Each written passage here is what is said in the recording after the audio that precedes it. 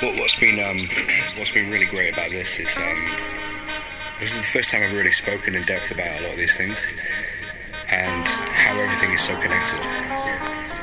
You know, when you chart it all out and plot it all out, it's like everything is connected.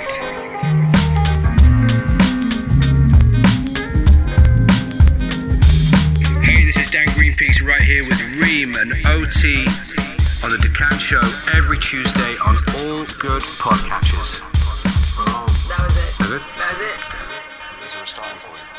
No? Are we just going to start? No, Okay, we're not starting. so even this bit will go out in the book. It could, or it could get Urban life. What do you guys want? Neighborhood banter. We need more water? Just some water. Pull up a seat and pass the time. The Decan Show. Hosted by OT, Toothless, Irshad, and Reem. Welcome to the tribe. Speaking of the bills, like, yeah. I'm happy, I'm happy. And so, is it a company that you have? Like, is it what's the big dream in Dubai for you? Like, is it to establish a collective of people? Is it to establish the industry? Is it to is it to go deeper into artist management or music or? No, I mean, if I'm really into the artist, I'll and I've got time, then yeah, I'll help people. I don't think I can take on any more artists now in terms of my management roster, and that's really not where I'm trying to go with it. So how many artists are you got now? That I manage? Yeah. Just Holophonic and Stefan. Oh, okay. Yeah, that's it, yeah. But yeah, I mean, if I can be of assistance to a fledgling management company and maybe that will come. I never say never, Yeah, maybe that will course. come. Maybe that will come. Maybe that will be a string to the bow. But right now I'm very busy. In terms of, there isn't really a big goal here. I moved here very, very gradually. Okay. I came as a DJ, in probably 2007, 2008. Pure fluke. I had a residency at a club in Belfast, Okay. in Northern Ireland, and I used to DJ there once a month. And the owner of that club was very good friends with one of my kind of sort of business partners now, Greg Dufton, Okay. from Think. We worked in Sandown together. So he was a promoter with Tim Derry at Cheetah Lodge. Yeah. Wow. And I haven't heard that one in a while. yeah, so that was the kind of club at the time. I mean, that was the one that was really the place to be. That was the place, yeah. So basically, they needed a very last minute stand-in, a hip hop R&B DJ or whatever, and Greg called Steve, who was the owner of the club in Belfast, and said, "Can you recommend anyone?" And Steve said, "Dan's great. He's just a good, solid DJ. He'll rock a crowd. Give him a shout." Gave me a shout, and said, "I need you on a plane in like 48 hours." And I'm fine. Let's do it. Like, why the hell not? So let's just go to Dubai. So I went to Dubai, DJ'd. I was meant to DJ one night, ended up DJing 2 nights. Really? In the kind of R&B room at the back. Yeah. And kind of just took that kind of party flavour that I used to do everywhere. That kind of just open format, have fun, hip hop R&B focused, but playing a bit of everything, and just kind of just rock the party. And and then they kind of asked me to come back again, like maybe a month or 2 later. So I came back again as a DJ, and then as time went on, because I was pretty well connected in the music industry in the UK, they needed help booking artists. They were kind of getting ripped off, or they didn't have access to artists that kind of I did. Now, I wasn't a talent booker. I wasn't even a talent booker then. I was an artist manager. You just happened to be a connector, I had a record I guess. label, but I knew a lot of the agents at the big agencies in the UK, and some of my friends were big DJs and were on the roster of big artist agencies. So it was just a phone call away, like, "Hey, can you hook me up with so and so who manages or looks after so and so?" And I just kind of it was just to help them out, to be honest, in Dubai, to help them out at G. And so I booked like the Basement Jacks and Groove Armada and Trevor Nelson. Wow. And then I booked a couple of friends, like guys who were like DJ Yoda, who I've done a lot of work with. So he's like one of my oldest friends, so he brought him over. And then that was with Libido. Yeah, done stuff with him, and Zane Lowe. I mean, Zane Lowe I used to be on radio with back in the UK, and now he's at Beats One and doing amazing things, and he was a really good friend of mine. So I asked him to come out. So I kind of called in personal favours and then industry favours, and they were really knocking it out of the park. I mean, they were they were doing really good numbers at Chi, and it was the place to be. You know, that all the best events were there. And then they got a call from Atlantis to Palm and said, look, we really like what you're doing out there. We want to start a beach festival. Can you come and talk to us? I was still in London at that time. I was still living in London. So Greg and Tim went to see them, and they had a chat about this kind of festival concept. Greg and Tim, I think Tim actually came up with the name Sundance and the whole brand and everything.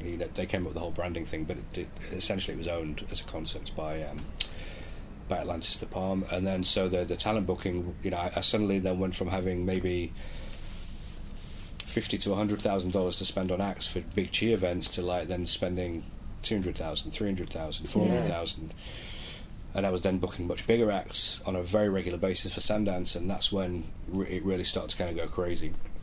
And then they were doing like 2, 3, 4 Sundances a year, and we built up a lot of currency with the agencies and the managers in the UK and US, and we became the kind of go-to people for artists who want to come to Dubai, deal with Dan and the guys and do Sundance. And then so you know, roll on 4 or 5 years, we brought some of the biggest acts. Yes, you did. did.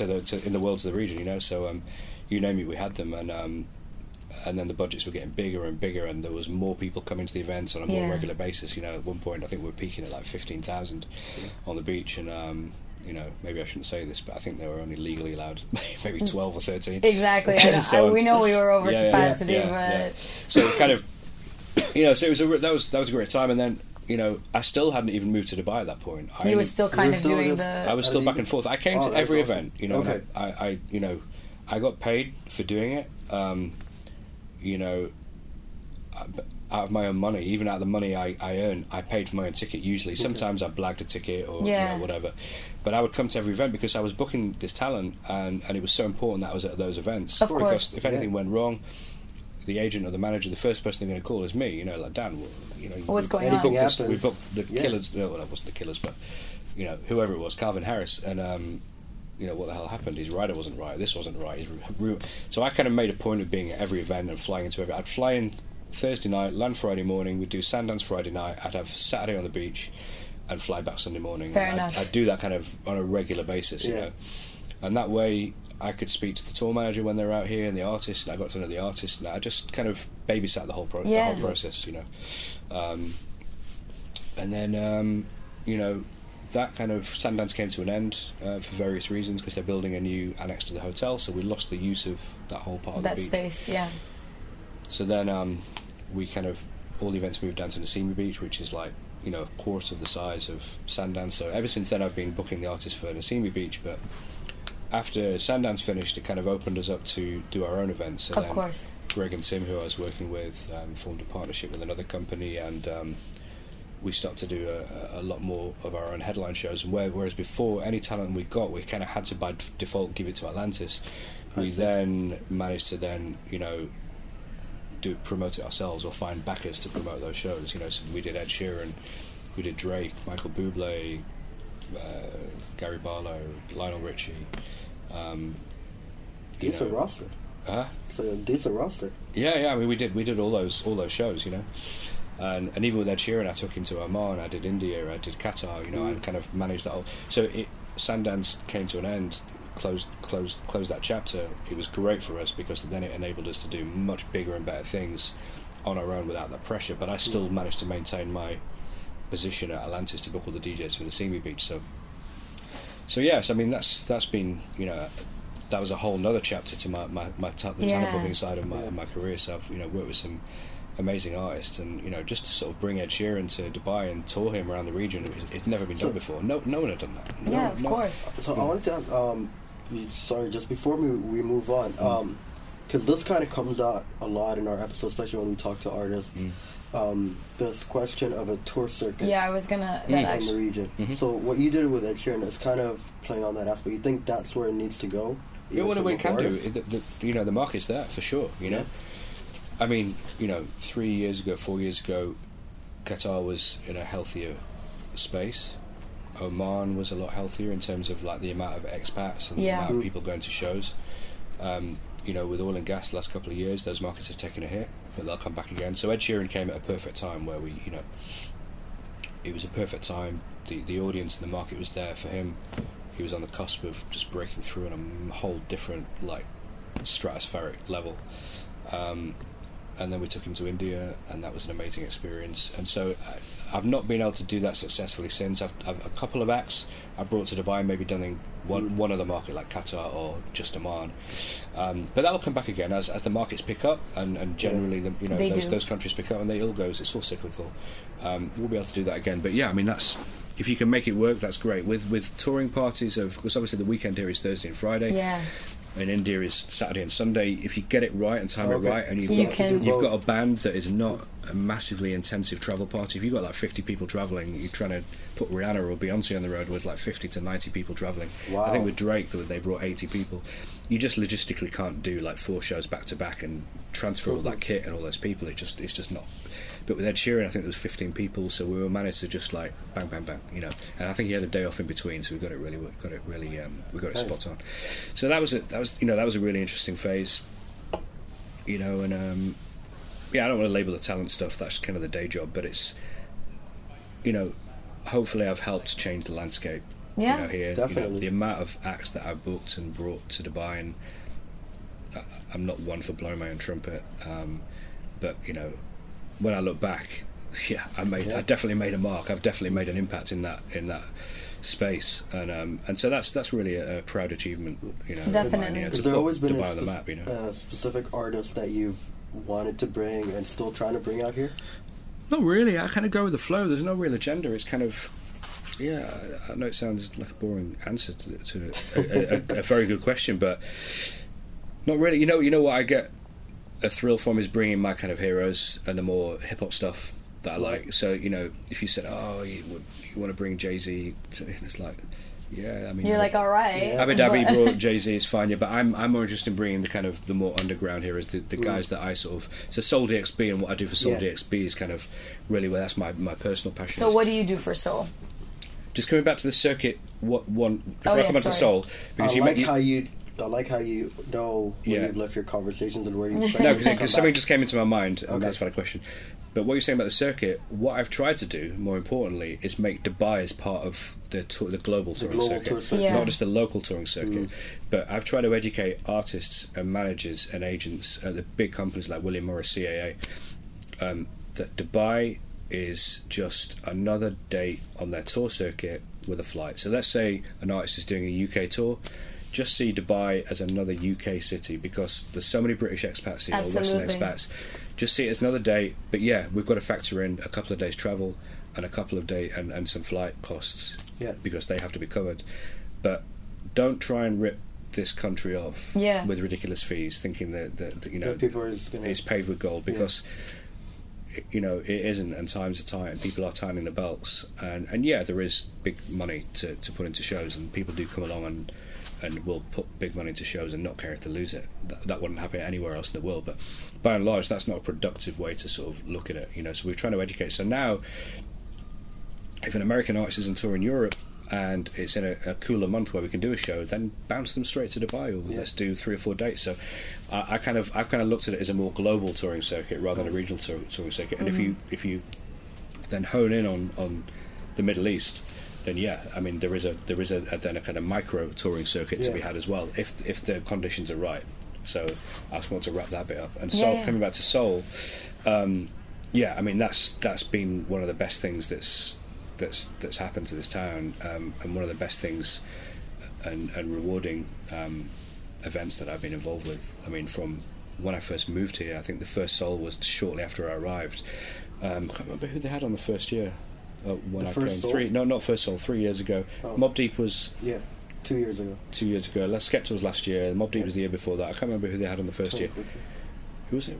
2014. I wasn't here. No, was it Run DMC? DMC was on? No, that was the Mobb Deep year. No, that was the same night as Mobb Deep. Yeah. Look, for me, being into sneakers and hip hop and street culture and music and all that, it kind of, that was the one thing, And I'm glad there's only that, because I haven't got time to be involved and go to all these other things. So that's just one time in the year that just does everything for you. It ticks all the boxes, and year on year, I've kind of, I don't think I booked anything for them for the first year. I could be wrong on that. I can't remember. My memory is terrible.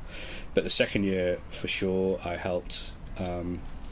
I interviewed DMC for this Adidas activation, and that was just like, I'd met him once before a long time ago, but it was a dream come true. He's one of the bands and the acts that I grew up on, and I remember on my 15th birthday buying Run DMC's first album, and then all these years later, 30. Having that same record, that same vinyl, literally the vinyl that I bought on my 15th birthday, the same record, and having him sign it and interviewing him was a real moment. It was great. So, and then having Mobb Deep, who I knew and I'd worked with, I didn't book them, but seeing them, and Stretch Armstrong and Bobbito, who are my radio heroes from my radio days. Yep. And then from the year after, then Soul properly asking me to help them, curate some of the talent, and they had this UK theme, and I managed to secure Skepta for them.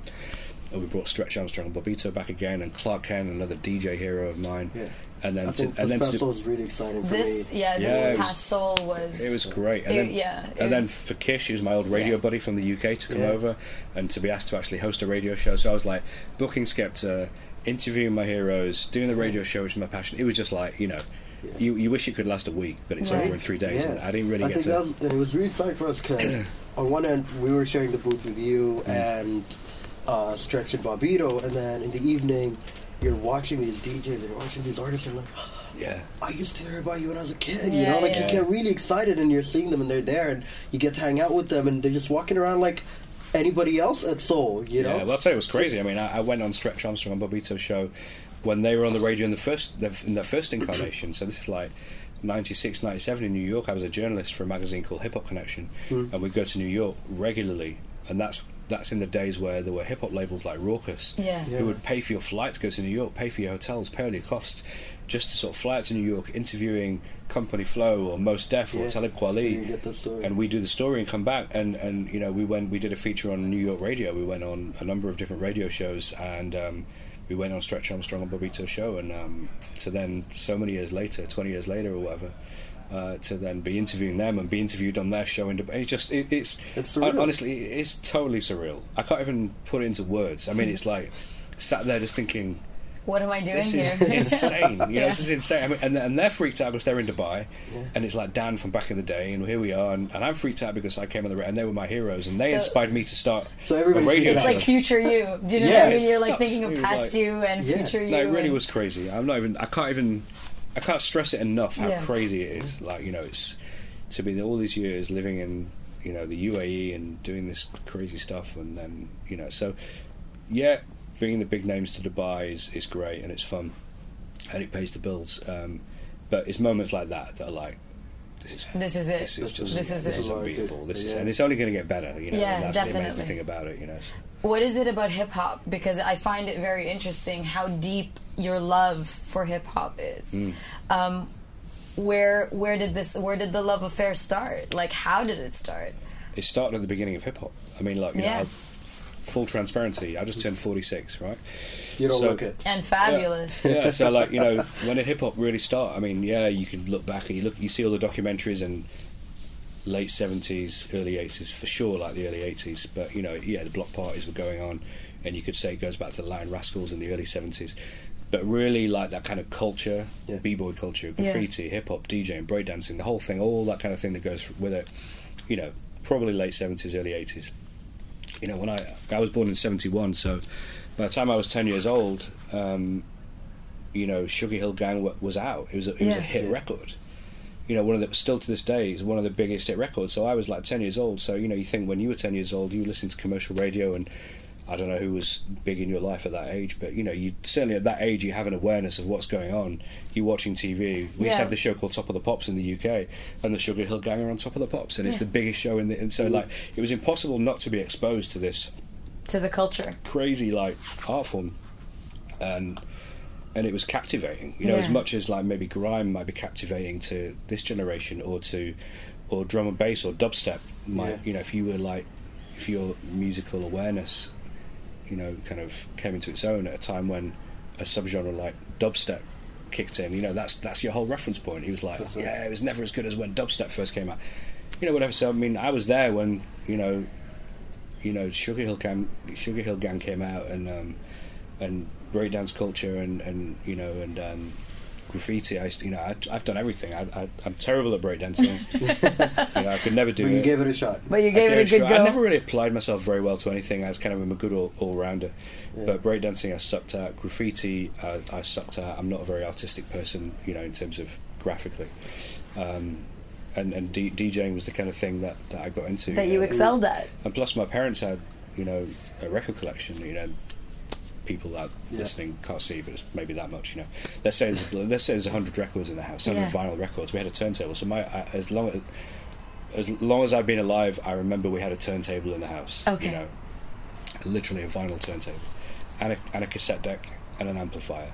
That's so every day, since I was a kid, I'd see this equipment, and then suddenly, as I got an awareness of music, and I'd kind of, play with this equipment and play my mum and dad's records. My dad was into like the Beatles, and my mum was into more like R&B music, black R&B, so like Booker T and the MGs, and like classic soul, and and so I kind of had both ends of the spectrum, really. So, but the thing that just really grabbed me was hip hop and rap. It exploded. You see all the documentaries and all these things you watch these days, and the Get Down, and they're explode. I swear.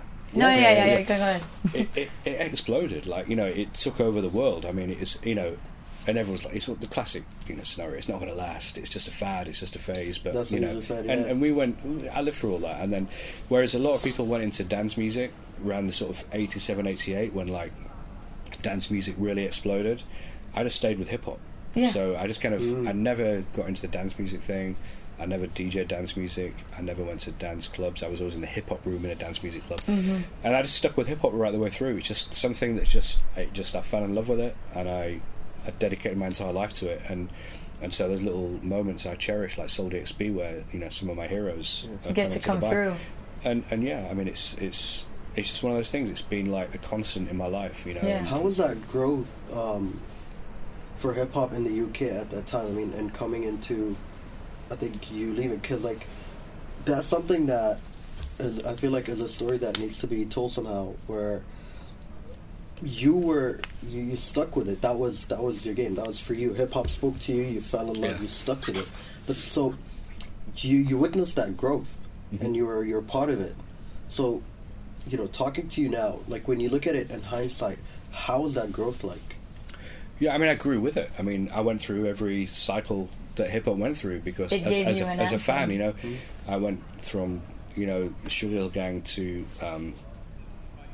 sort of the electro music phase, through to Run DMC, through to the conscious awareness phase, Public Enemy, Jungle Brothers, Tribe Called Quest, through the NWA gangster rap phase, and the UK was never far behind the US. Whatever was happening, even I can even equate it to like buying records. I'd go to the record shops, you'd buy imports, and the imports would be shipped in pretty much every day. Someone would fly in with vinyl. With vinyl from New York, the latest releases. So 2 days later, whatever hot record there was, you had access. 2 days later, the stores in London would get it, and then maybe 3 days, like a day after, I lived in Leeds, which is in the north of England, not far from Manchester. We'd get it maybe a day later, so it just took a little bit of time to filter through. So you weren't really falling behind then? No, it was literally we were like minutes behind, really. Whereas now with the internet and this age, you're not even seconds. You're nanoseconds behind. Yeah. Whereas then we were like 2-3 days behind, and then there wasn't the internet, so the only way you could learn about music and what was going on in the culture was through magazines. So magazines like the Source magazine, and those used to come in as well. Yeah, which only really came about in sort of like the late 80s, 90s, like 1990. Really, the Source boomed. So we'd like buy the Source religiously. That's where we got all our information from. There was no other way to get information apart from to read the Source. Yeah. If a rapper died, you read about it a month later in a magazine. It's like there wasn't that instant kind of, unless somebody called you or whatever, or told you. Just like, and so journalism became a part of all of this. Absolutely, how? Well, how? Yeah, how did you become a journalist? Oh, well, yeah. I mean, you were DJing. Obviously, you had you have a deep love for hip hop, but not many people kind of want to tell those stories in that format. So, what is it about you feel that made you want to curate or tell those stories? Well, I mean, my first love is radio, so my first actual, I would say, contribution towards music was radio. So like 86, 87, I did my first pirate radio show. Okay. So pirate radio in those days in the UK, I'll come on to the journalism thing. It was a natural progression. The pirate radio thing in the UK, there was very few radio stations nationally or regionally that were playing rap and hip hop. Yeah. It was just specialist shows. John Peel, very famous. We'd get our fix. We'd find out what the latest imports were and records were, because he probably had like record scouts that were going to Groove Records in London, and they would bring him the best rap records. Yeah. And he probably went into record stores himself, but I'm sure he had records delivered and given to him. So we'd listen to John Peel's show, and he'd play 3 rap records in his show, and it'd be like, wow, that's the thing. Tim Westwood was very local then, so Tim Westwood was only on London radio. Yeah. London radio, it wasn't anywhere else. There was a radio presenter called Mike Allen, and his show was syndicated around different regional stations around the UK. So we'd listen to Mike Allen's show, and that was between like 84, 85 and 86, 87, sort of around about then. So we get our fix from that. So and then I'd go to London, like to the record stores in London and to the clothes shops. There was very few clothes shops that were selling like kind of hip hop kind of attire. Which is a struggle everywhere, but I think it's a global struggle. I think it's a global struggle. Now you just go on eBay and you can get whatever you want. But then it was like you couldn't get it, to get sneakers, or back in the day it was troop jackets, I don't know if you remember those or even heard those mentioned, but there was like certain things.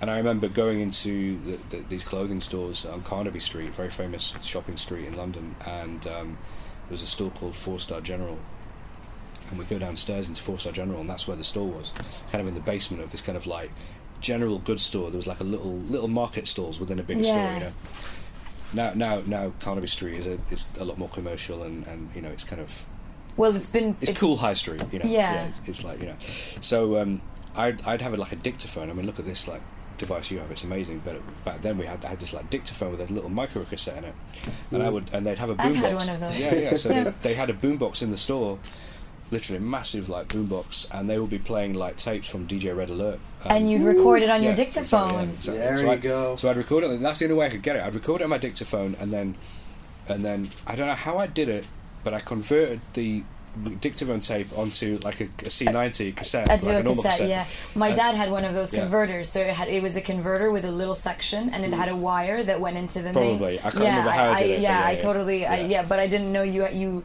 so dictaphone the hell out of. So I'd go in with like tons of these little dictaphone tapes, just stand there in the store and record DJ Red Alert on Kiss FM in New York. This is around 87, 88. And the records that were played on those shows, on those tapes that I've got to this day, are my favourite records. So, alright, so coming back on track, so I'd record these shows, and that's when I fell in love with, like, rap radio. Like, DJ Red Alert to me is my hero. Yeah.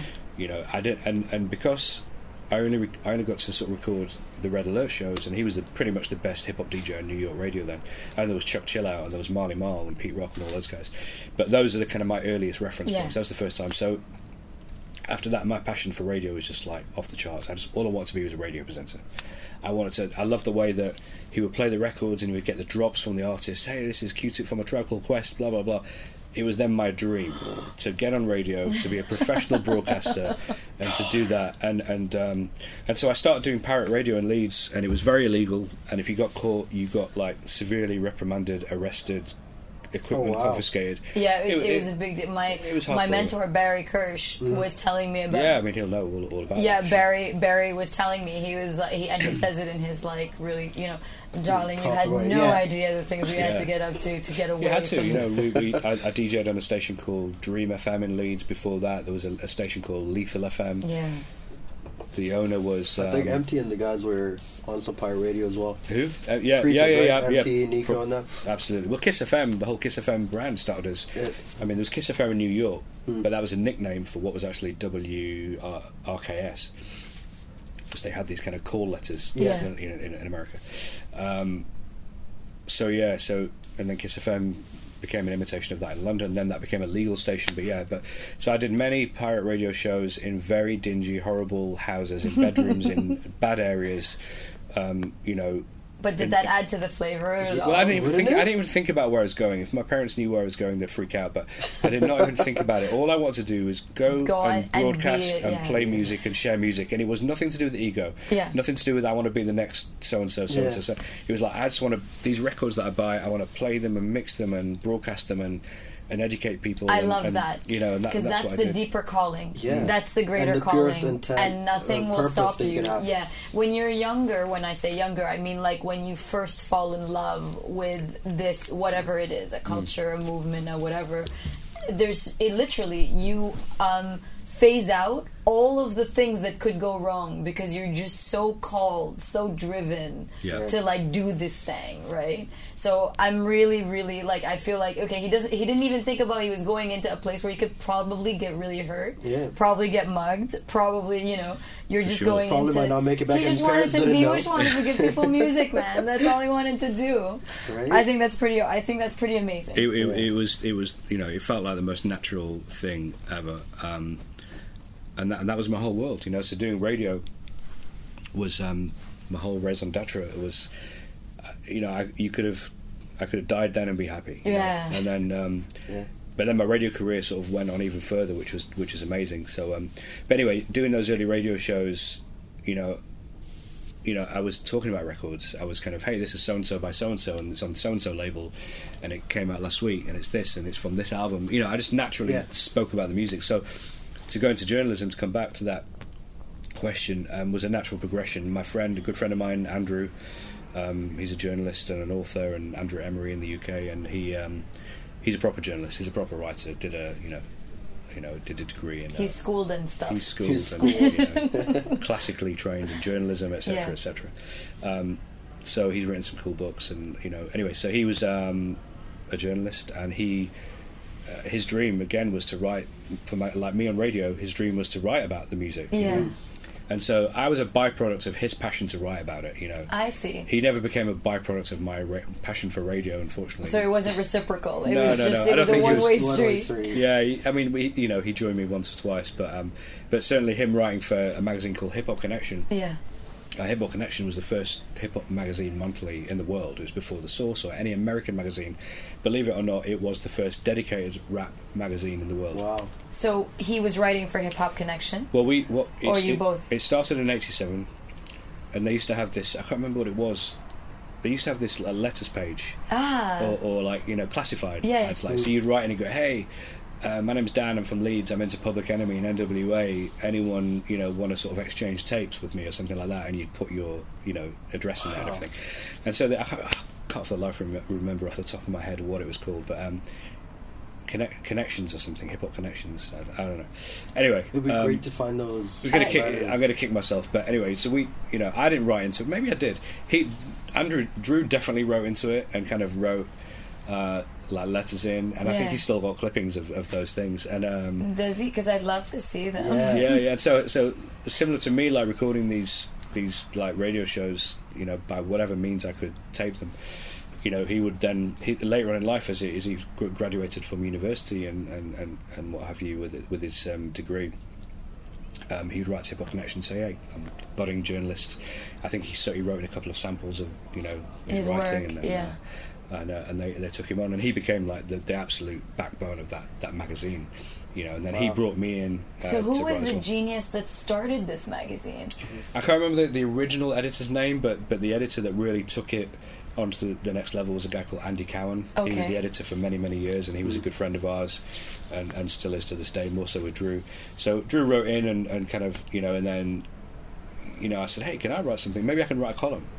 Because I was buying a lot of records and what have you. So you obviously had a deep knowledge. You had something to say. Exactly. I was into radio, and so I wrote a column called Independence Day. Okay. And it was focusing purely on independent record labels coming out at that time, probably about 94, 95, when it was the Biggie era. It was the Biggie era, the Puffy era. Yeah. That kind of stuff was coming out. But as almost like a backlash to that, there was a real kind of fledgling, but thriving independence, where guys could like afford to press up 500 copies of a record, and put it out there, and it might be like a little weird group in, you know, out of Minnesota, and then there would be stores in London that would buy like 10 copies of them just by writing and phone, or and just, yeah, you know, yeah. even before email. Email wasn't even No, really. you had to call up And getting access to these records Yeah, yeah. meant a lot more than getting So I was access really to into the that video kind of. record. I was really into that backlash hip hop movement. You Yeah. know, so I was really into that, and then I was lucky enough in a former job. I'd traveled to America a couple of times. I went to stores in Chicago, and I'd go to New York as much as I could, and we just buy everything, because every record that came out was great. There was very little a 90-10, you know, Ratio of like Greatness. greatness versus like disposable. What do you think? I don't know, Why? because it was just people were so hungry and the creativity. See, hip hop was still growing, you know. Yeah. Now it's kind of gone in all sorts of directions, but hip hop was still evolving. There was eras and styles and subgenres that hadn't been done before. Now, kind of everything's been done. Anything you hear now has been done at some point. Has you been know? affected or has been... It's been influenced, yeah. Yeah. Where everything then was new. For like 20 years, it was like everything was new. Every era, Everything every was phase, every exciting, record. yeah. Super exciting to be part of that. You know, we saw everything from, you know, like say, come up to the Sugar Hill Gang, to like Run DMC, to Eric B. and Rakim, to like, A Tribe Called Quest, to, you know, whatever. Pete Rock and Seal Smooth, and to Notorious B.I.G., then to, you know, you name it, we saw it. And everything was new. Everything was different. Everything had... It hadn't been done before. Yeah. Breaking new I think it ground. was It also was fresh. experimental at the time. Huh? Everything's experimental. Like Yeah. No, totally. Yeah. just Totally. trial and test like different sounds, and everybody wanted to do something Exactly. new. Yeah. So basically, I was really into this kind of subgenre of like independent, like, you know, music that was coming out, and so I wrote this column Independence Day, and would just write about this kind of these weird little kind of one-off releases. I mean, I remember some of them went on to be really big bands, like Jurassic 5. Oh, wow. Like Jurassic 5, they were called Unified Revolution, I think. Unified Revolution or Revolution.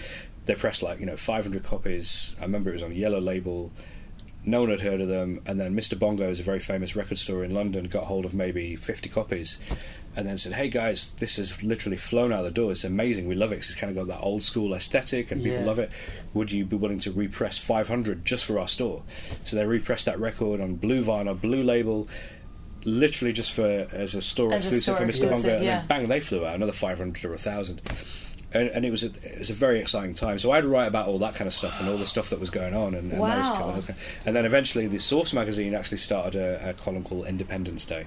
Oh. You know, most definitely after mine. You know, so So they just went ahead. Yes. They didn't even come up with a new title. They didn't even bother. That's written up. Oh, no one reads that little magazine in the Yeah, UK. exactly. It's like We're- we'll call it anyway. Yeah. They won't notice. They Maybe. literally just took your name. That's know. ridiculous. So that's how I got into journalism. It was like a natural progression to radio, talking about music and everything, and kind of getting put on. I got an in through Andrew and started to write, and we wrote for them for many years. And you know, he used to write pretty much, you know, 2/3 of the magazine. I would write maybe like the odd column and a few bits and pieces, but then I started to write features. So how many were you? It was you and Andrew. There was probably about, you know, 15, 20 contributors, but there was Okay. like 3 or 4 staples, Like, you know, yeah, and then there's an pillars. editor. There's probably like 10 people that regularly contributed.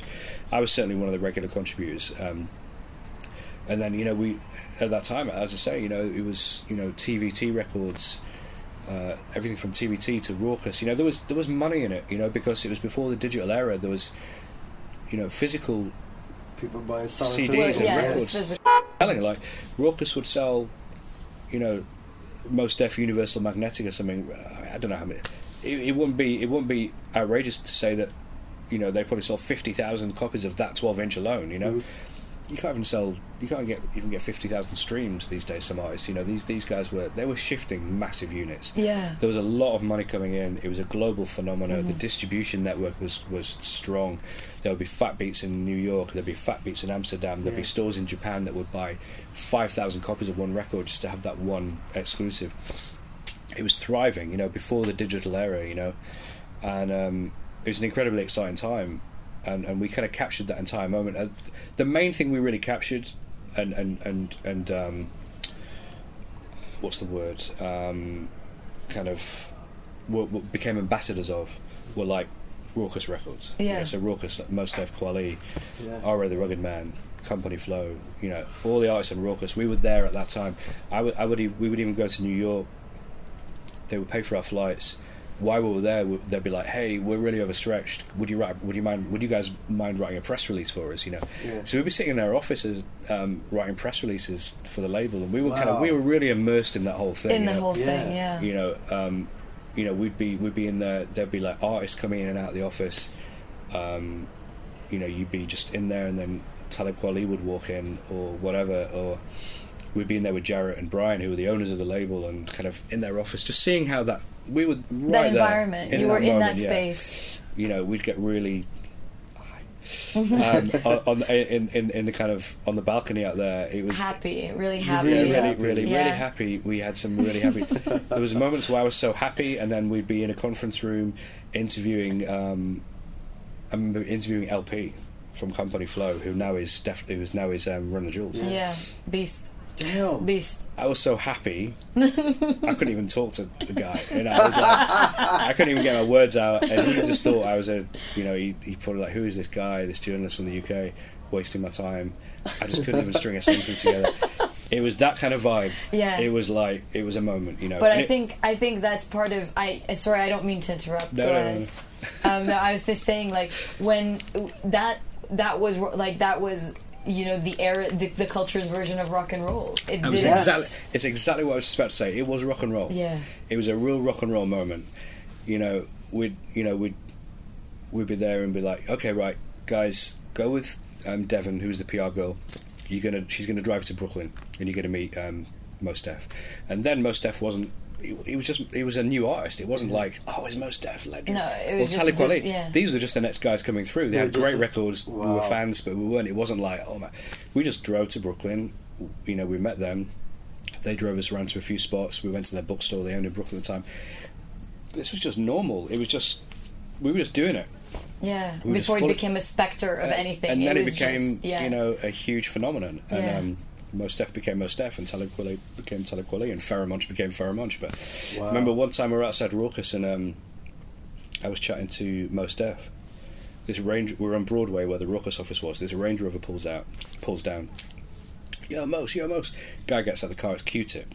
Oh wow. So Q-Tip and Mos Def were talking there, and Mos is like, "This is Dan from the UK, he's a journalist." So we're just chatting. This other dude gets out of the car. It's Leonardo DiCaprio, who's rolling with Q-Tip in the Range Rover. What? And but even then, you didn't have a. See, what's funny? Did you have an "This is an absurd" moment? It was kind of like he was a star then, but not like he is now. Was he like What's Eating Gilbert Grape a star, or was he like was he Titanic a star? I don't know. I think Titanic. I mean, was the Aviator a star? What year was Titanic? I can't remember. Like I have no. I don't know. I don't remember. Titanic. Yeah. I mean, I think he was post Titanic. Okay, he was definitely. So it was worthy. He was definitely. He was a big. I'm terrible. But I mean, it was there, and then you're still there with Mos Def. Well, him and Q-Tip were friends, famously friends, so they were just rolling around New York in their range. Being themselves. What I think, but even then, he didn't have. Maybe you didn't seem to have this like, this is an absurd moment until like when you're sitting at Soul, and then you're like, yeah, then it's kind of weird. We were living it. We were in the moment, It was. Don't get me wrong, it was immensely exciting to be there and a part of it. We knew something was happening, but it's like you speak to anyone. Oh, what was it like? Well, we were just doing it. It sounds cliche, but it's. I've been saying I feel like something's happened to mark this in the history of things and the ting-tings in the universe. I feel like the ground's rumbling under us, and I don't know what it is. And I feel like that's the beauty of when you're in the moment. When you don't know it. You don't know what's happening, but something is happening. Yeah. You only know when you look back. Yeah, maybe in your wisdom, Dan, you can kind of figure, Mr. Greenpeace, you can kind of figure out what it, because I've been sitting in this sound studio, and I've been thinking, and I've said it many times. And I feel like we're in the middle of something, and I just don't know what it is. Yeah. That's why I can almost say I know what I'm going to think when I look back. I know we're in the middle of something and things are happening, which is great. Yeah. So anyway, that was a really exciting time. So that kind of answers the journalism question. Then the journalism circled back into radio. Yeah. So then we used to in between the hip hop in tandem to the Hip Hop Connection days, and doing all that, and we did some great stuff. Hip Hop Connection eventually kind of phased out, fizzled out. Why? Finances, things weren't selling. It was the beginning of the internet age. Okay. like anything, even the physical formats, the CDs weren't selling, records weren't selling. So in tandem to like doing Hip Hop Connection, I had a record label. Was I doing radio? I was just starting to do radio. I started on XFM in 2000. Was that with Kish Cash? Kish Cash came a little bit later, but not far off. So I had a record label, I was doing XFM, made proper mainstream radio, like specialist show on a big mainstream radio station. We were doing Hip Hop Connection. We had a fanzine called Fat Lace magazine, which we kind of wrote. I love the name. Yeah, I Fat love Lace the name. magazine, and there was a rival magazine called Fat Boss magazine. You seem to be getting punked all over the place when it comes to titles. And then coming back to the guy who took the Independence Day thing, he ran. He was the editor of a magazine called Ego Trip, a very famous. I don't know if you've heard of Ego Trip. Yeah. Ego Trip was legendary New York sort of hip hop magazine. So again, you had the Source, which was commercial. Then you had Ego Trip, and then they were in New York, and then Fat Lace and Fat Boss were in the UK, and there was a few more magazines that popped up. So this whole kind of like amazing independent magazine kind of culture came about, and that was a very exciting time. So we were very much in the thick of that. Fat Lace and Ego Trip famously had beef. So coming back to the guy that took the name for Independence Day, Chairman Mao, who's now like a major Red Bull ambassador. Yeah, major. I mean, and all due respect to him, we've known each other for a long time. When you see each other, do you like give each other side eye? No, because we were. Like, is this like a? Oh my God! Do you have an arch nemesis? I'll give you a little mini story. Okay, a little mini side story. So you got Ego Trip. Now we were like cool with Ego Trip, so we would go to like New York as well as doing features on New York radio and going to Stretch and Bobbito. We'd do little mini features on New York print. So we'd go and see all the print magazines, or we'd like talk about all the this like whole subgenre and subculture of print media. And Ego Trip was one of the ones we covered. So we went to Ego Trip's offices, hung out with them. Hey, they're from Hip Hop Connection in the UK. They gave us all their back issues. We did a little feature on them, and then we started Fat Lace, which was very much inspired by Ego Trip, but kind of not far off when Ego Trip first started as well. So they were very satirical. We were very dry and satirical, but in a UK way, which is a lot more, which is a different, very different. By the way, it's a completely different feel. No, and also they were based in New York, so they were definitely in the mix when it came to like the US, New York, North American sort of music industry and hip hop industry. We were kind of in this little bubble in London, kind of protected. But when we went to New York, we're kind of on their turf. So we took our latest copy of the magazine, and one of our biggest fans was a guy called Jonathan Schechter, and he was one of the founding editors of the Source magazine. Comes full circle. So we became very friendly with him, and he was already legendary because we kind of read the Source magazine. He was one of the founding editors. He's a god in that world for sure, and a very, very intelligent man, Harvard graduate, super smart. And he kind of loved this kind of quirky British magazine and our humour and everything. He loved our writing. He loved the magazine. He used to. He's quite an Anglophile. He was into Premiership football. When Tim Westwood had a radio show, John Schechter would call into his show. Really? So he was very. Okay. He kind of embraced us. Yeah. And these other guys in New York didn't like that. They were like, "Hey, this John, why are you giving these guys a cosign? Like fuck them. We're doing our own thing. So we kind of created this whole little beef, and then it came to a head one night. And there was me and Drew and Mike and Pete Cashmore, and we were in the club. It was bigger. It was the first anniversary of Big L's passing. So Big L got shot and killed a year before, and there was a club called Tramps, I think, or SOBs in New York. All the biggest names in hip hop were there. Everyone was in that club. Ego Trip guys were there. Every DJ was there. Stretch Armstrong was there.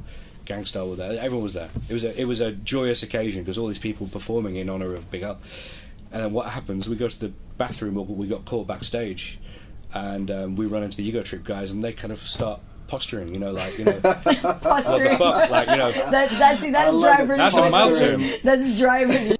There. Posturing. Two of them were huge. They're like 6. So they were coming at you, No, they were like intimidating.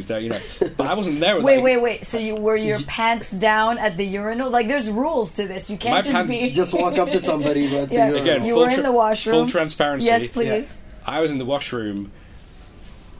You were very happy. I was actually on the toilet. Okay. Okay. Seriously, I won't go into too much detail on that. No but need. I was on the toilet Yeah. at the moment. Drew and Pete and Mike, I think it was just Drew and Pete, were backstage. They got like confronted with the Ego Trip guys.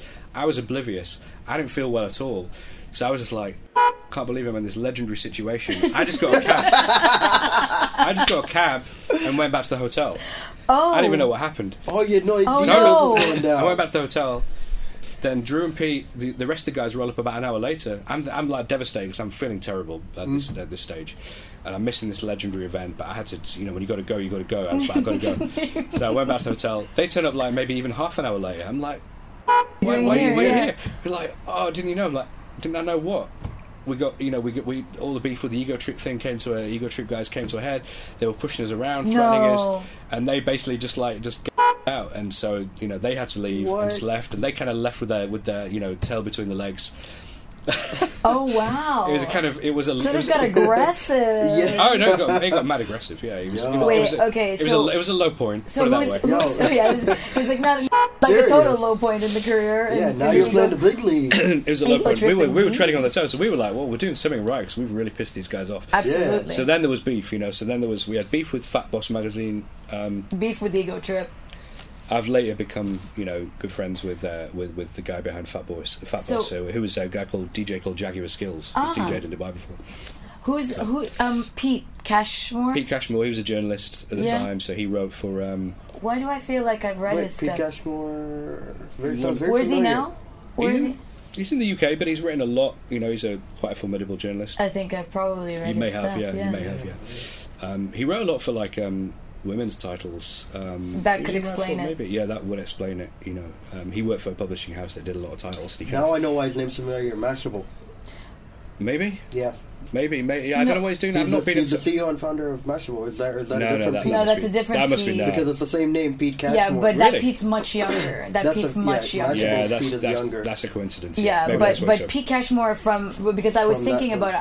I would read. I remember seeing his name. Yeah, very, very, very possible. Yeah. So let me go dig it up. And I've not been in touch with him for a while, but anyway. So worth a reconnection, by the way, because you shared a bathroom moment. It seems. I love the way you came up with that. And it literally was the facts of the matter. So yeah, that was a low point. We tread on the toes, and we and I think the whole thing came from the design of the front cover of that particular issue. We had Eminem on the front cover. The one that you brought with you to New York. Yes. Okay. Correct, yeah, Fat Lace magazine. So that was the first ever cover story that Eminem got. Because we knew a group because we knew his manager, Paul Rosenberg. So you knew Paul Rosenberg, and you asked him, and he said Paul yes. Rosenberg. We knew Paul Rosenberg. He was Eminem's manager, but he also managed another group who were on Raucous before then, called the High and the Mighty. Oh, okay. And so we knew him from those days. So when he discovered Eminem, again, M was just a new artist. He was just like a really dope new artist. He came out with this EP called. It was before the real Slim Shady album. Slim Shady EP. I think it was a Slim Shady EP. It was before the first album came out, and it was that came out. It was super dope. I mean, we were like, there's never been anything like this guy. We knew that guy was going to be. So you felt huge. felt that the moment you heard it. There's some to him. 100%. Did you see him before you heard him? What I'm asking is, did you know he was white? No, I didn't. You didn't? I didn't. Okay. I think maybe on that 12-inch there was a picture of him, so I think we knew, but we never judged because there was a lot of white rappers at that time. The white rapper thing was not. Was a moot point. I mean, Beastie Boys. It was a novelty. Vanilla Ice was a novelty. That's interesting because I grew up when I read what little I had access to reading about Eminem. Always, I noticed how much his race was in the way it was written. Do you know what I mean? Yeah. So I always wondered if you guys had the first cover. Was it must have been truly because of the music, just because of who you guys are. 100%. I remember interviewing him. I called him up. He was on the video shoot for I Just Don't Give a. But anyway, that was another moment. We were kind of in that moment interviewing him. He was on the front cover. We were inspired by the Ego Trip design for our front cover, but it was a gesture of pure respect. Of course, it was. We were like, we're inspired. We're going to do something. You. Yeah, it was just but But they took it as complete. Thinking about like, it now, I look back, it looked like it was a rip-off. They just took it as a rip-off, you know. These guys are coming with the kind of same dry humour as us. Yeah. And now they're copying that style. They took it really literally and really personally, and it blew it all out of proportion.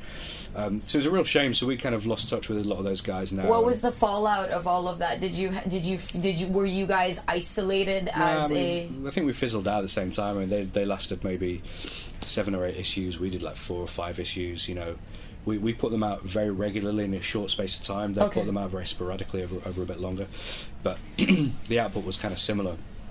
But they were groundbreaking. We did our thing. Again, we just did our thing, you know, and people to this day still put Instagram pictures of old copies of Fat Lace magazine on their thing and like, hey, look what I found, and I'm like, oh, it's amazing that people have still got that stuff, you know. So again, it was a moment, you know. We were a moment. The Eminem thing was a moment. There's so many little moments which were just, you know, when you look back, are just amazing. I remember coming back to Eminem.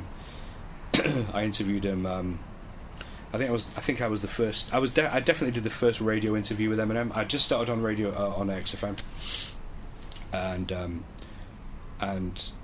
yeah, again, he was doing the show, the one with the chainsaw, the whole thing, that whole controversial thing, popping pills on stage, what have you, happy pills.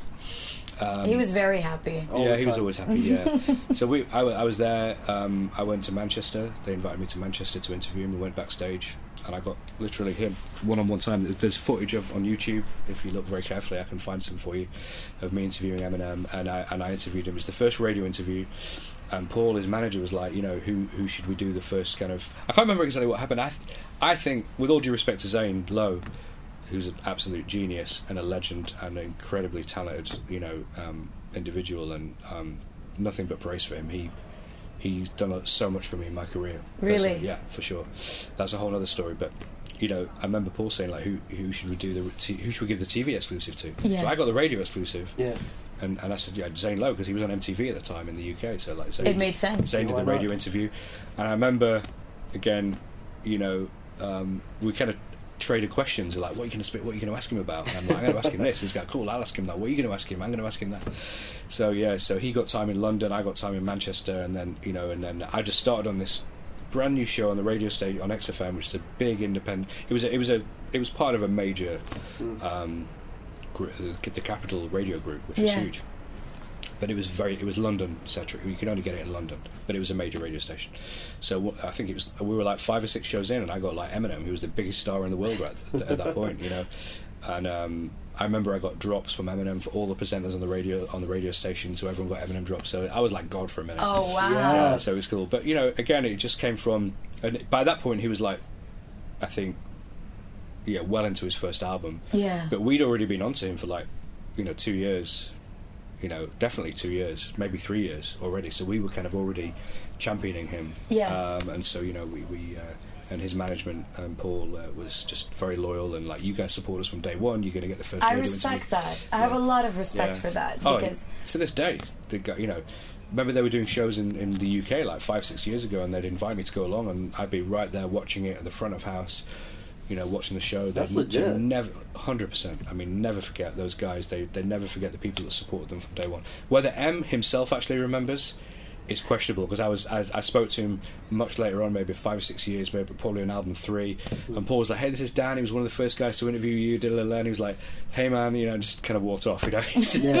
Maybe he was in a bad mood. No, he's so in his own world, but I respect that. He was on artist, heavier you know, quantities of happy pills. But I think it was much more like, I think it is much more as well, the purpose of his management is to manage the people that, you know, and be a voice, and I think he's supposed to be creative. He was, you know, again, he played as another key character in my life, you know, a very inspirational character. I remember when I became an artist manager, calling him, asking him for advice, you know? and he he was, you know, these are the moments that I think mark, you know, beautiful moments in a career. These are the things where you meet somebody through work, and then suddenly this person becomes almost like a guide or a mentor, and helps you do what you do better than you know, than they ever could. I remember when I was managing Sway, and we went to New York. You know, we got invited. We went on Shady 45, which is, I think it's, of course it's still going. So we went on. I took Sway. We got him on Shady 45, and then you know, we went to the Shady Music, Shady Records offices, and You know, we had a meeting with me, Sway, and Paul. We played Paul new music, and you know, Sway was a huge Eminem fan. And again, you know, they never forget to this day. You know, those guys will remember the support. You know, that's what's amazing about this music and about hip hop and the culture. And you get these incredible success stories. You know, these guys that just go stratospheric beyond all comprehension. And these guys never forget, you know, and sort of, you know, because they knew what it was like to not be stratospheric, and exactly. you were probably just a part of the not you know. stratospheric. So Another friend of mine, Mighty Mai from Behind the Mighty, you know, I remember M did a track for him, and you know, recorded it in his clothes closet in his bedroom. You know, that was the wow. I remember going to his apartment and saying, you know, when M did that track for our album, he recorded it in his closet, surrounded by t-shirts, you know, because it was the most soundproof part of his apartment, you know. So these guys, you know, Eminem, everyone, they started from the ground up.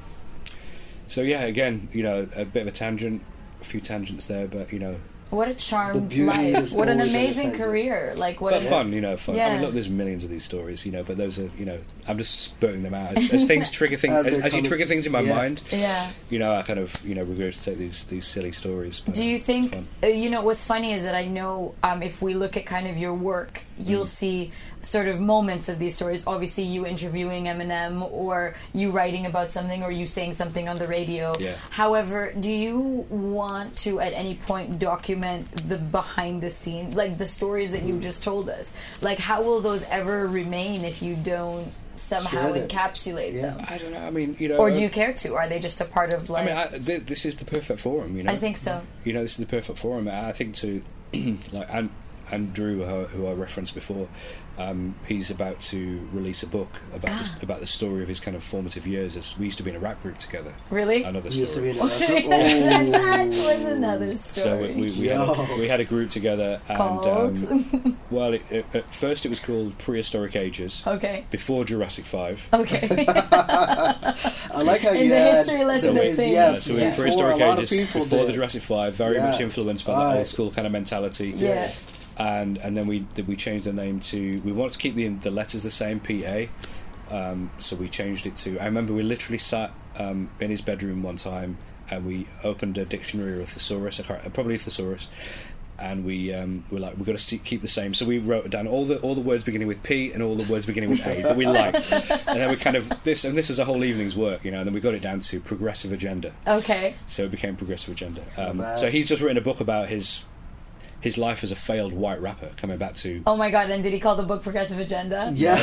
No, the book is tentatively titled, maybe officially titled, Wiggers with Attitude. Oh my god. Yeah. Let us know, I will purchase. My life as a failed white rapper. So I don't mind purchasing it, but I need an autograph copy. I would like an autograph copy. It's very funny, but it's kind of like footnoted all the way through, with like, you know, explanations about certain things relating to hip hop and hip hop culture and music, you know. So it's kind of a really fun, it's a hilarious read about his life, and there's a lot about me in there and our life as in a rap group. But there's a lot of footnotes about, you know, it's very informative and educational in that respect, that he explains a lot of stuff in a lot of detail. So this kind of subtext of you know, hip hop jewels and knowledge that he comes out with. Oh, I love that. That are not the kind of obvious ones that you would kind of read in normal media, you know. So where was I going with the rap group thing?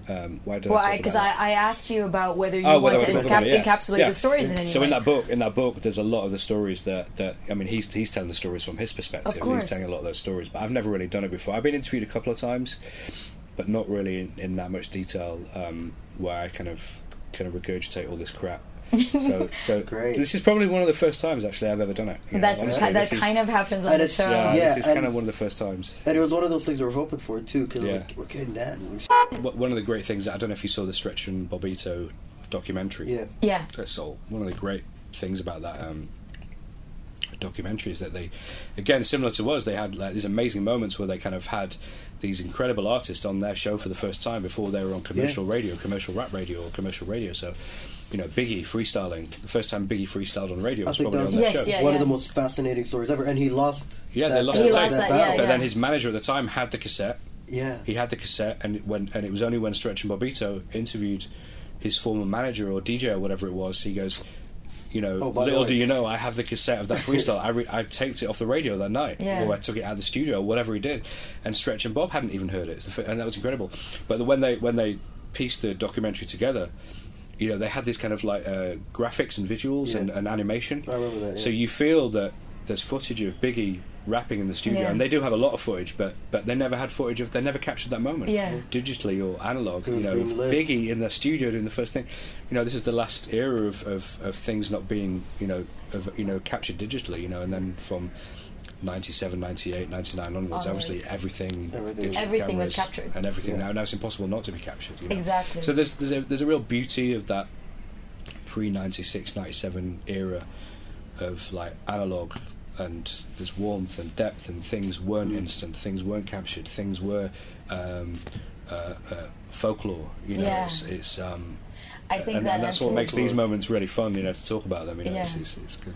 Because one of the things we kind of return to on this show as we interview people from different generations and from different kind of parts of hip-hop culture is we look at kids these days, and when I say kids these days, the ones that are 17, 18, like teenagers or young adults, and they have this aesthetic that's a nostalgic aesthetic that harks back to Aaliyah, to Biggie, to Pac, and I look at it and I ask this question on the show: what do you know about these people? What do you know about this culture? You had no idea. You weren't even born, or you were just born.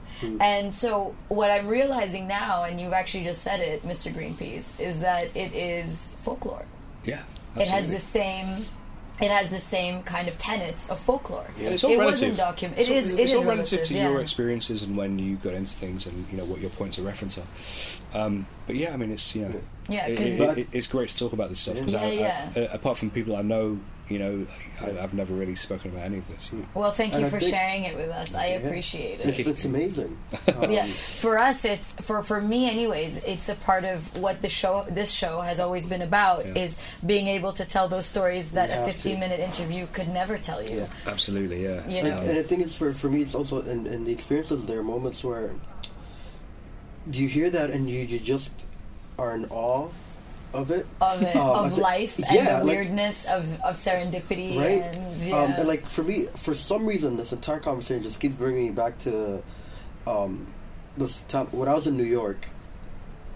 I think last minute we found out Rakim had a gig, and my cousin and I were like, we gotta go. We went down, and I think my cousin and I were the only ones below the age of 35 in that audience. Even knowing When was this? This was 2015. Okay, completely. And it was midwinter, freezing cold. We're standing outside. Doesn't surprise me at all. Yeah. And the beauty of it was that you were going for Rakim, and I never forget this because his watchman, Mr. William, was telling us, he's like, "Oh, you're going to Rakim. Rakim never shows up alone. You're in it for an experience." I'm like, "Cool, let's see what happens." We get out there, and then you had Red Alert, DJ Red Alert on. You had DJ Chuck Chill Out. Wow. You had Spoonie G. You had Funkmaster Flex. It was just this. That's insane. It's a group of names you've always heard and read about. Yeah. And they were there. And they're just all there on stage, and Rakim shows up late, and then Busta Rhymes gets on stage with him, and it was just a whole moment. And amazing, and I remember that because I looked around, and it's just I probably was the youngest person in that room. Yeah. And you just, you're rapping along to the lyrics and people are having a good time, and you see this old couple in the back who got a little table because they're out on a date to a Rakim concert, and they're like in their mid to late 40s, and it's just this whole, that moment you just realize what you're in the presence of, and it was great because then it's something that had to be documented, whether... For me, it's just that's it. Like I lived it. Yeah. I mean, I'll tell you this: I've never met or seen I've seen Rakim perform as Eric B. and Rakim in probably '87 when they supported LL Cool J. I think it was LL Cool J, Public Enemy, Eric B. and Rakim at the Manchester Apollo '87. I've never seen Eric B. or Rakim since then. I've never met Rakim. I've never interviewed Rakim, and I've interviewed a lot of rappers.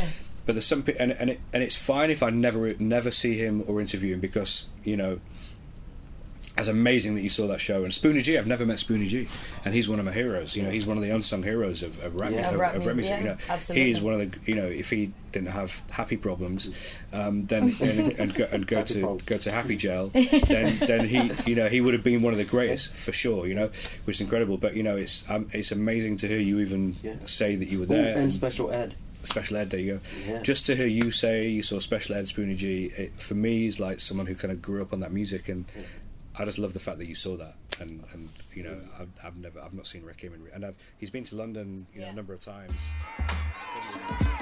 Yo, turn it up a little louder. It's your boy Dilla Dog, it's your boy Dan Greenpeace. Turn it up. Yo, what up? This is Big Bang Busta Rhymes, the general of the Flip Mode movement, popping it off with my man Dan Greenpeace, and we doing it live and direct. You heard? What's up, y'all? It's Guru from Gangstar in the house. This is DJ Premier coming straight out of your speaker. Checking out no other than my main man, Greenpeace. And we out. Peace. Word is born. Hey, yo. This is Foul March right here, and we about to get our fingers all dirty and dusty. Digging the mix, digging the crates for the throwback joints from back in the day. This is Foul March. Keep it right where it is. Yo, this is the 45 Kings. Yo, right about now, we digging in the crates. Yo, damn, man, do me a favor, man. Drop something real crazy hot, man. Hot. 50,000 watts of funkin' hip-hop power. What up, nation? Welcome to your tribe. We hope you enjoyed this week's episode. Please rate and review the show via your iTunes app, SoundCloud, Stitcher, or your preferred podcatcher. Hit us with those 5 stars and your comments and let us know how you feel. And if you really enjoyed the show that much, please share it with your friends. Let's keep the word going. You can always catch us on Instagram, Twitter, Facebook, and SoundCloud. We're at The Can Show, and we love talking to you. And if you'd like to hit me up personally on Instagram, Twitter, and SoundCloud, I'm at Reem Hamid. For more information and access to our exclusive content, visit www.thecanshow.com and subscribe to our newsletter. See you all next week. Much love. Database, no doubt, my click get on the case. Residue, about to lace you with this 1 and 2. Yo, the NBA squad be nice at banging artists. They go ballistic, running through your residential district. Tyreek dropped the ship low. That's headed for the streets now. Watch your zip code like drugs. My music turn niggas into fiends. Got your headphones laced like coke and kerosene. I'm busting on your scene like what? My record's selling. You checking the boards, I don't give a fuck. My promo rocked on a 7-4 year. Skunkadelic appear. Residue stand clear for your T-minus. Blast, clear nigga sinus. Writing rhymes and running with the last of the finest. Whoever stepped on stage and simply made 2 words rhyme. You know it cause your crew's hurt, I'm ridiculous. Stay show like nigga, you serious. Toilet bowl flushing motherfuckers like. Hey yo, there are 8 million rap records out in the city. This is not just another one. You know what I mean?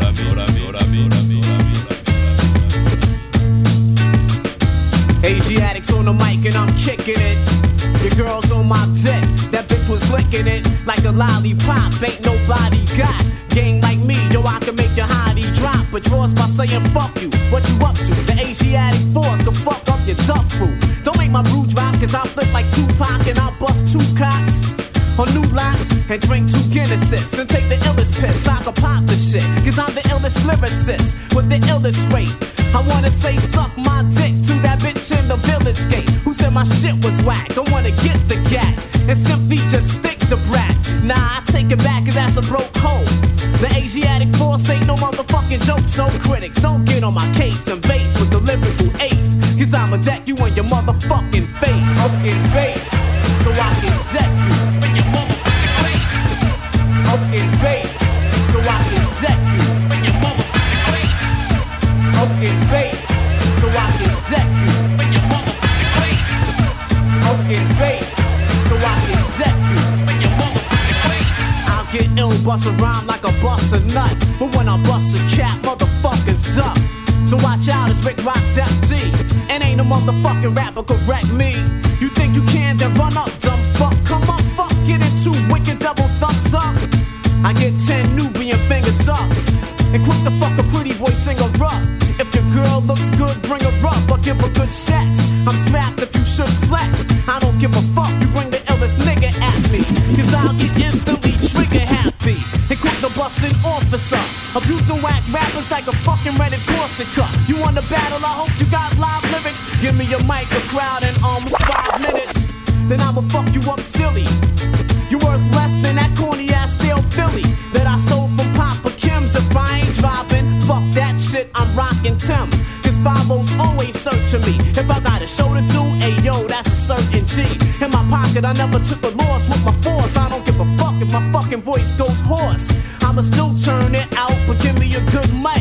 Cause I hate when I burn it out like a fuse, G. I smoke niggas like a Luke, C. I hear niggas saying who's he? It's Rick Rocked Up D, but some call me Asiatic. Ain't a motherfucking rapper can make me panic. Cause I'm surely live, step to me. I hope you pack your 45 or your AK. Because it's payday, I fuck a nigga up if he even try to play J. Because his tracks is bad, D-packs the mag. I knock suckers off quick like cracks and bags. But don't get on my case and base with the lyrical ace. Cause I'ma deck you in your motherfucking face. Dan Greenpeace, keep it locked, baby. I'm 5'4", that's more than some of those that come stepping on dum-de-dum-dum. I'm a little bigger than the ordinary rubber figures. Flip them on a solo tip. Trigger vowels and consonants, flowing with confidence, making MCs silent as a monument. As I commence to dent their intelligence, the mic's a tool and the stage is a workbench. So rap is better, stand back and let her go like me, press on instead of searching for tricks to try to aim static like an automatic. Word to Roger Rabbit, I'll remain in the same frame of mind, pulling the cards up those to keep trying to rip and snatch, tax, mix and match poems that in actual fact they don't own. Verses I write, recite, and ignite is original type hype that likes your insight, showing off a superior being. My criteria is made for me, and you ain't Jackson the box. I burn a sucker with a billion watts. That's enough to light New York up. I kick the power on foes who walk up. To get with this swiftness, it's just a gifted quick wit mixed with a lifted mic for total vocal enhancement. You want a battle too poetic? Throw up your hands and all you wasted and pasted and basted. Victory is sweet as I taste it. The effect is I rip you to ribbons, wreck you and let you see how I'm living. Yeah, yeah, yeah.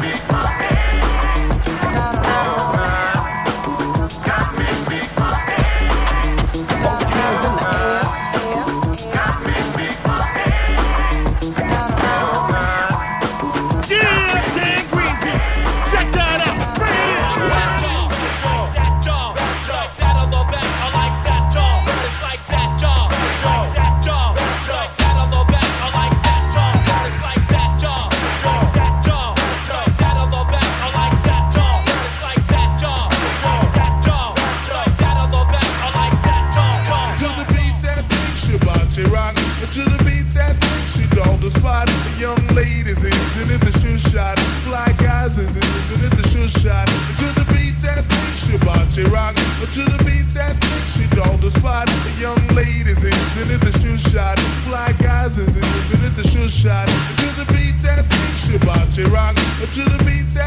she all the spot. The young ladies isn't it the shoe shot? Fly guys isn't it the shoe shot? To the beat that makes she body rock. To the beat that makes she all the spot. The young ladies isn't it the shoe shot? Fly guys isn't it the shoe shot? It's like that, y'all.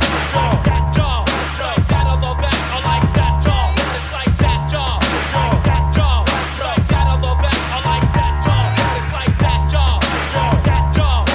That on the back, I like that, y'all. It's like that, y'all. That, y'all. That on the back, I like that, y'all. To the beat that makes you body rock. To the beat that makes you all the spot. The young ladies isn't it the shoe shot? Fly guys isn't it the shoe shot? To the beat that makes you body rock. To the beat that makes you all the spot. The young ladies isn't it the shoe shot? Fly guys isn't it the shoe shot? To the beat that makes you body rock. To the beat that makes you all the spot. The young ladies isn't it the shoe shot? Fly guys isn't it the shoe shot? To the beat that makes you body rock. To the beat that makes you all the spot. The young ladies isn't it the shoe shot? Fly guys isn't it the shoe shot? Yo, it's the Soul Brother Pete Rock, chilling in the mix with my man Greenpeace. Yo, it's Skateboard P, aka Pharrell, and you're listening to Dan Greenpeace. Yes, sir. Yes, sir. Yes, sir.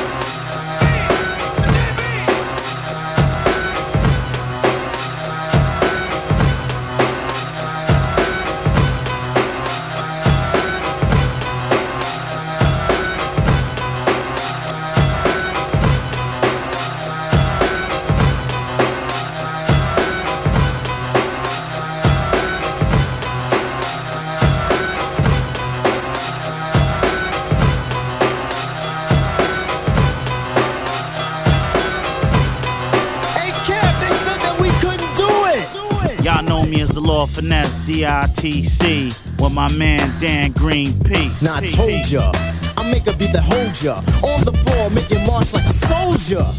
Right, left, bust the rhyme, plus the beat is deaf. So deaf, let them play it in the nightclub. Turn off the bright lights and the light bulbs. Girl, I make it move your feet to the beat. Rub the record, let them feel the heat to the rhythm. I'm cock diesel. You're like the picture I paint, you're on the easel. You're a weasel, I'm like a vulture. To rap hard on the mic, that is my culture. I don't have a bald head, I'm not Kojak. Who loves you, baby? I'm taking no slack. No black, bad breath or gingivitis. Sucker MCs wanna fight us. Get the dog to bite us. The message we send, I listen to Red Alert on the weekend. I don't bend, I'm not kissing no butt. For no slut, I'm dissing whatever punk that tries to front. Don't even try to play hard, because I know your card, and I'ma play guard. Kevin's the messenger, cutting a funky drum, taking you straight to kingdom come. Don't be dumb, I call him Soul Man, he'll snatch it. The boy's so damn good with his hands, it ain't even close. Hey Kev, give him an overdose. What's up, y'all? This is Nas with my man Dan Greenpeace. I wanna wish them well, let my vocab hit, send them a postcard and see if they can get better or come clever to beat me, no never. Whoever endeavor, I unleash you get seven. When you step up to the platform, go. You must move fast, there's no room for the slow. Tempo is fixed at a constant rate. Once no excuse that you're here with your date. Come show and prove and try to excel, and I'ma wish you well.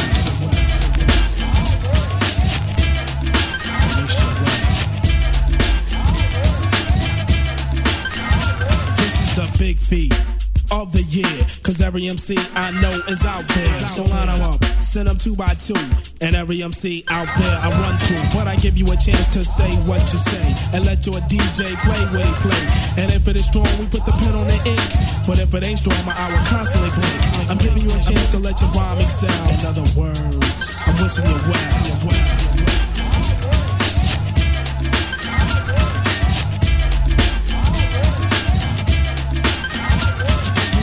Me well, what's the reason for that? You want a handout or a pat in the back? Slick.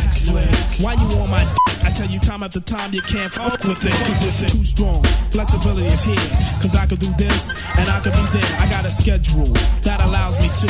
I don't drink brew to bring the night through. When competition calls to me, I just laugh, cause you can't walk safely down my path. But if you wanna try, go ahead by all means. But things get dark in the realm, so it seems that you're gonna lose. But that's what you choose. You should've listened to me in the beginning and refuse. I give you my best and hope you reconcile. In other words, I wish you well. This is Ralph March holding it down with my peace, Dan Greenpeace. You know how we get down.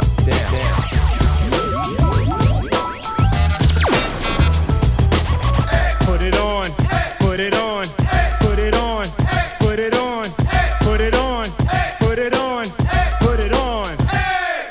People like to talk about Malcolm X, Al Haas, Malik El Shabazz, and many could quote, many quotes, recite words, phrases, speeches, but they miss the whole teaching. See, a brother gave up his life to teach right, so we can unite and fight against things that ain't right. But many times we wind up fighting against each other. We play like Cain and Abel when it comes to brothers. You know a brother wanna slay me, play me, take me out. But tell me what's that all about? You wanna hurt me when we're the same. A little pawn in another man's chess game. While I'm not playing no more, I got my mind straight. You can't checkmate the new mind state. Self-respect, I respect, you respect. Put the ill will to rest and put on your X. Put your X on.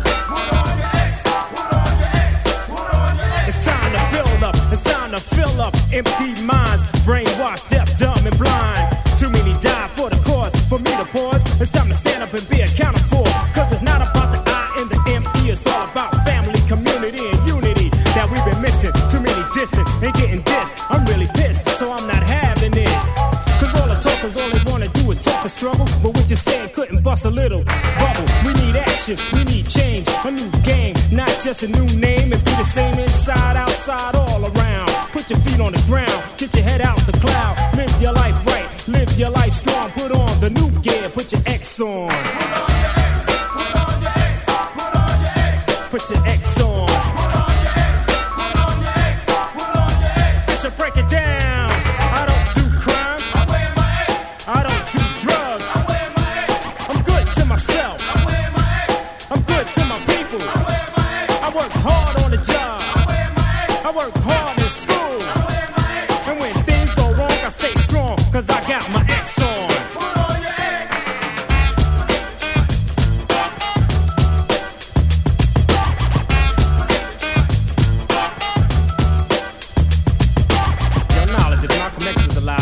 what you think he telling people?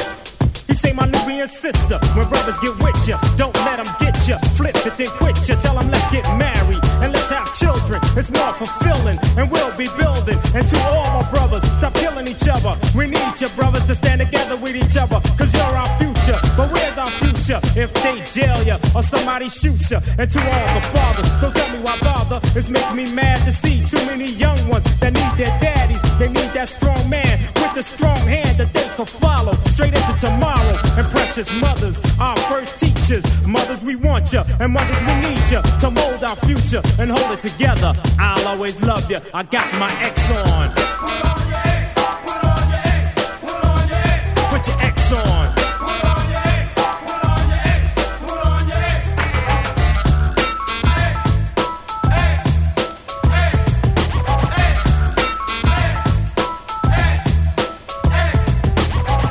So it's not all about what you can recite, telling me by any means necessary. It's about how you live it. You know what I'm saying? You gotta show me and prove. Put on your X. Book the DJ. You sure, Don?